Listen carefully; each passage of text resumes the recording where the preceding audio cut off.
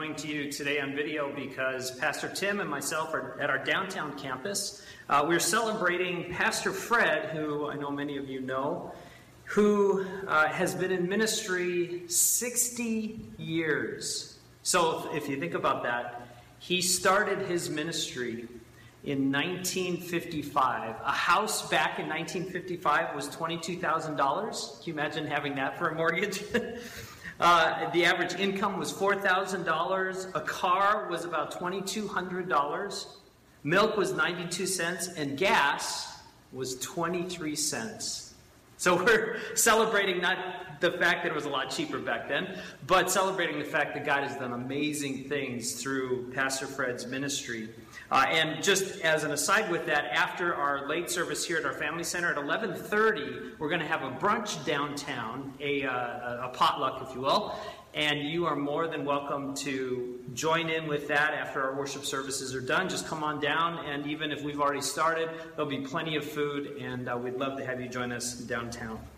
So today we're continuing our summer series, Summer at Trinity, and today we're going to be talking about something that I struggle with, and I know that you struggle with as well, and it's this idea that Jesus teaches us about loving our enemies. Now, for me, when I think of that word enemy, my brain goes epic. So I immediately think of these people waiting in the wings, waiting in the bushes, ready to jump me and attack me as enemies. You know, this giant underworld being maybe coming to destroy me. Or I think of people who, as I said, wait outside the house wanting to break in, and, you know, they would be considered your enemy. They'd be considered my enemy. These categories of people who we would consider enemies are very easy to hate. They are the, quote, against me people in some way. Now, sometimes I struggle with loving people who don't agree with me. I know I'm the only one here, but sometimes I struggle with loving people who are not just not agreeing with me, but against me in some way. Those who I would consider my enemies. Sometimes I even struggle with loving people here in our own church. Reminds me of a story of a man who was stranded on the proverbial deserted island in the Pacific for years and years and years. Well, one day a boat came sailing into view, and the man frantically waved at his hands and got the captain's attention, and the boat landed on the beach, and the skipper got out and greeted the stranded man. After a while, the rescuing sailor asked the castaway, well, what are those 3 huts that you've built on this small, small island? And the stranded man replied, well, the first hut is my house. What's the next hut? Asked the sailor. Well, I built that for my church. Okay, but what about the 3rd hut? Oh, the castaway said sadly, that's where I used to go to church. You see, that little story, we argue against each other even here at church, and we look across the chairs here and we think of somebody we've had a relational conflict with, and in our minds they are my enemy. So we struggle with those things. And so maybe you've struggled with that question, okay, Jesus, if I'm supposed to love my enemy, first thing, God, how do I define an enemy? Who is an enemy? Well, first let's talk about who isn't your enemy. That might even give you more perspective of how to love a certain category of people. So an enemy is not someone who tells you the truth about yourself. Let me say that again. An enemy is not somebody who tells you a truth, a hard truth maybe, about yourself. That person isn't your enemy. You could actually redefine that person as a true friend. I mean, just because you don't like what someone tells you doesn't automatically make them your enemy. If someone comes to you personally and says, you know, you're kind of putting on the weight, you might want to watch it. That person is doing you good. Even though at that point you just want to deck them. So a person who comes to you and tells you the truth is not necessarily your enemy. But an enemy is a person that is described like this. A person who is consistently wanting to hurt you. Or a person who wants to dominate you. Or a person who seeks to ruin your work. The Bible says that even a person who is, quote, worldly is considered an enemy. Friendship with the world and is hatred toward God. A person who is consistently against the truth of the gospel is also considered, by definition, an enemy. So, think about your world. Think about your circles. Is there anybody in your life, is there anybody in your circles now that you can think of who fits one of these descriptions? And guess what? The hard teaching today is that God wants you to love that person.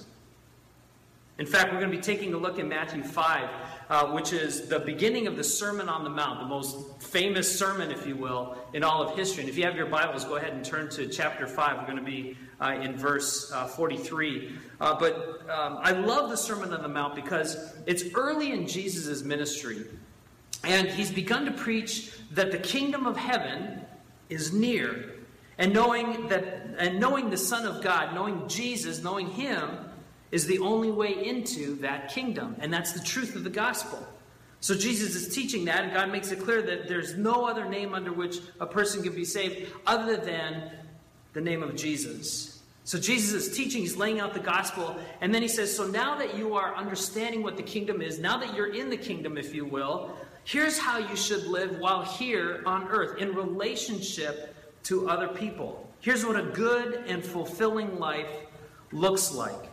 And so he's teaching, starting in chapter 5, he's teaching about many different things, and he comes upon this teaching that we're talking about loving our enemies that is so contrary and radical to the teachings of the day, and realistically, so controversial and radical to our world today as well. I mean, imagine you're from the towns of Galilee and you've heard about Jesus coming and teaching and preaching. You've heard him preach before, and you come and you're listening and you're sitting on this beautiful. I've been there. There's a beautiful.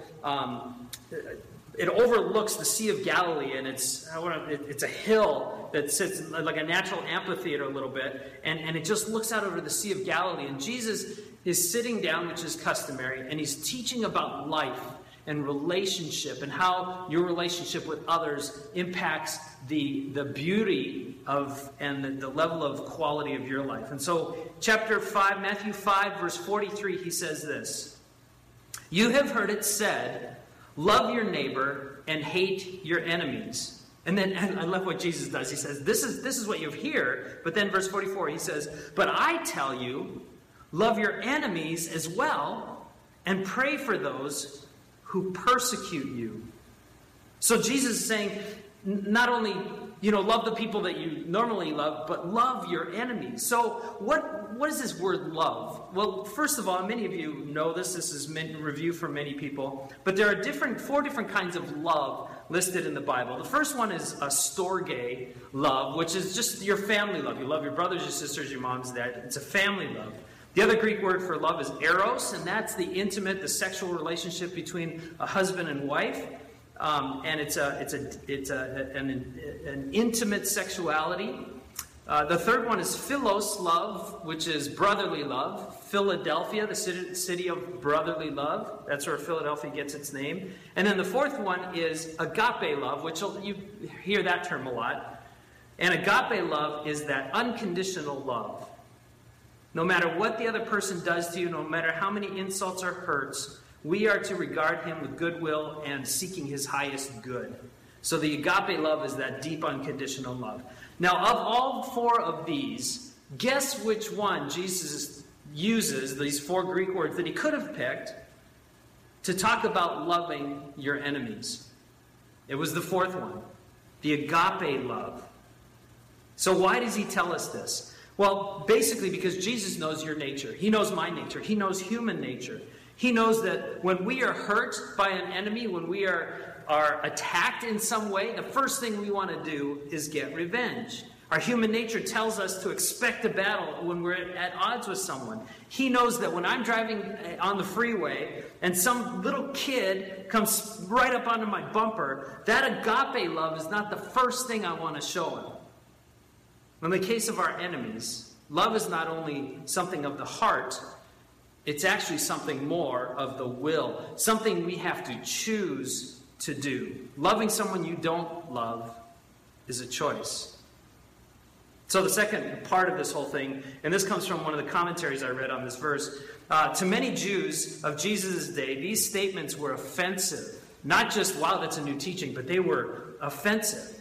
Any Messiah who would turn the other cheek and not the military leader they wanted to lead a revolt against Rome was not considered important. Since they were under Roman oppression, they wanted retaliation against their enemies, whom they hated. But Jesus suggests a new, radical response to injustice. Instead of demanding rights, we give them up freely. According to Jesus, it's more important to give justice and mercy than to receive it. Okay, so let's recap. Love your enemies, pray for those who persecute you, is how Jesus starts this teaching. Then he continues in verse 45 with the reason, here's the purpose, here's the reason we do that. So that you may be sons of your Father in heaven. He, the Father, causes his sun to rise on the evil and the good. He sends rain on the righteous and the unrighteous. Basically, this phrase means the blessings and consequences are distributed equally among people by God. He blesses, he has consequences, there's disciplines, there's systems he has set up that we live under, and no matter whether you're Christian or not. So then verse 46, if you love those who love you, what reward will you get? Are not even the tax collectors doing that? And if you know anything about the day, tax collectors were the lowest of the low people of society. And if you greet only your brothers, what are you doing more than others? Do not even pagans do that? And then Jesus, in verse 48, Jesus makes one of those, what I call Jesus statements, that just doesn't seem to make sense, or it's just hard for me to understand or to actually live out. In verse 48, he says, be perfect, therefore, as your heavenly Father is perfect. So what does that mean? What does that perfect word mean? It doesn't mean to be sinless. In this context, we kind of get mixed up with that word perfect in our English, but in the original language, it doesn't necessarily mean to be sinless. That's a different Greek word. Perfect, as Jesus is using it, means complete and whole, finding fulfillment in its purpose. He's saying, if you want to be complete in my will, if you want to be a mature follower of Jesus, if you want your life to have a sense of wholeness and not brokenness, loving and praying for your enemies is part of the picture of fulfilling your purpose as a Christ follower. Now, if you look at the stage on this side over here, I don't actually, honestly, because it's video, I'm seeing two different things. So it could be on this side as you're looking at me, or it could be on this side. To me, as I'm looking out, it's over here. So if you look at the stage, you look at the musical instruments, you look at the guitars, you look at the drums, just sitting there, they don't fulfill their purpose. They don't fulfill what they were designed to do. But when one of the guys, one of the gals plays these instruments, its purpose is fulfilled. And biblically, that's called being perfect in this context. So its purpose has been fulfilled. So then, you, Christ follower, you are perfect, as Jesus uses it here, according to, when you're acting in a mature faith. When you fulfill what makes you Christian by loving those who don't love you. You are acting in a perfect, whole way. It's followership. It's what you and I have been called to as Christians. How do you react to those with whom you butt heads? You don't call them that, but how do you react? I don't know why I said that, but how do you react to people that you just are at odds with? Do your reactions to that people resemble an adolescent or a mature faith? Okay, so how do we do that? How do we, as Jesus says, love your enemies as yourself, love other people? How do we do that? Well, there are three ways that you can love your enemies, and a couple of them come from the book of Luke chapter 6. One of them is to pray for them. Luke 6:28 says, pray for those who mistreat you. So it would be like this. Dear Lord, they are really mean, and I want you to wipe them off the face of the earth. No, that's not the prayer Jesus is encouraging us to pray. You would pray first that the Lord would change you. You would pray second that the Lord would change them. And you would pray, third, that the Lord would change the situation. If you start praying like this, I'm convinced that within a couple of weeks at the most, that God would fulfill that and your relationship with an enemy would be resolved. Or at a minimum, God would give you a guidance as to how am I supposed to relate to this person who is consistently attacking me. That's a promise from God. The prayers of a righteous person avail much. So the first way that you can love your enemy is to pray for them. Second way is to speak well of them. Now, this is a whole sermon in and of itself. Luke 6:28 also says, bless those who persecute you. Verbally bless them who curse you. And this is really a tough one. Why? Because it's what we just talked about. Because by nature, what we want to do when somebody insults us, we want to escalate, right? Oh yeah? Well, you did this. Oh yeah, you did this. Oh yeah, and it's just this, up. And it escalates out of control. I like to use what I call the thumper principle. If you don't have anything nice to say, what? Don't say nothing at all. That's right. So you pray for them, the people that you've seen as your enemies, you speak well of them. And third, and this is a hard one, honestly help make their life heaven. Even though they're making your life hell, you try and make their life heaven. In Romans it says, our scripture tells us that if you see your enemy hungry, go buy that person lunch. Or if he's thirsty, get him a drink.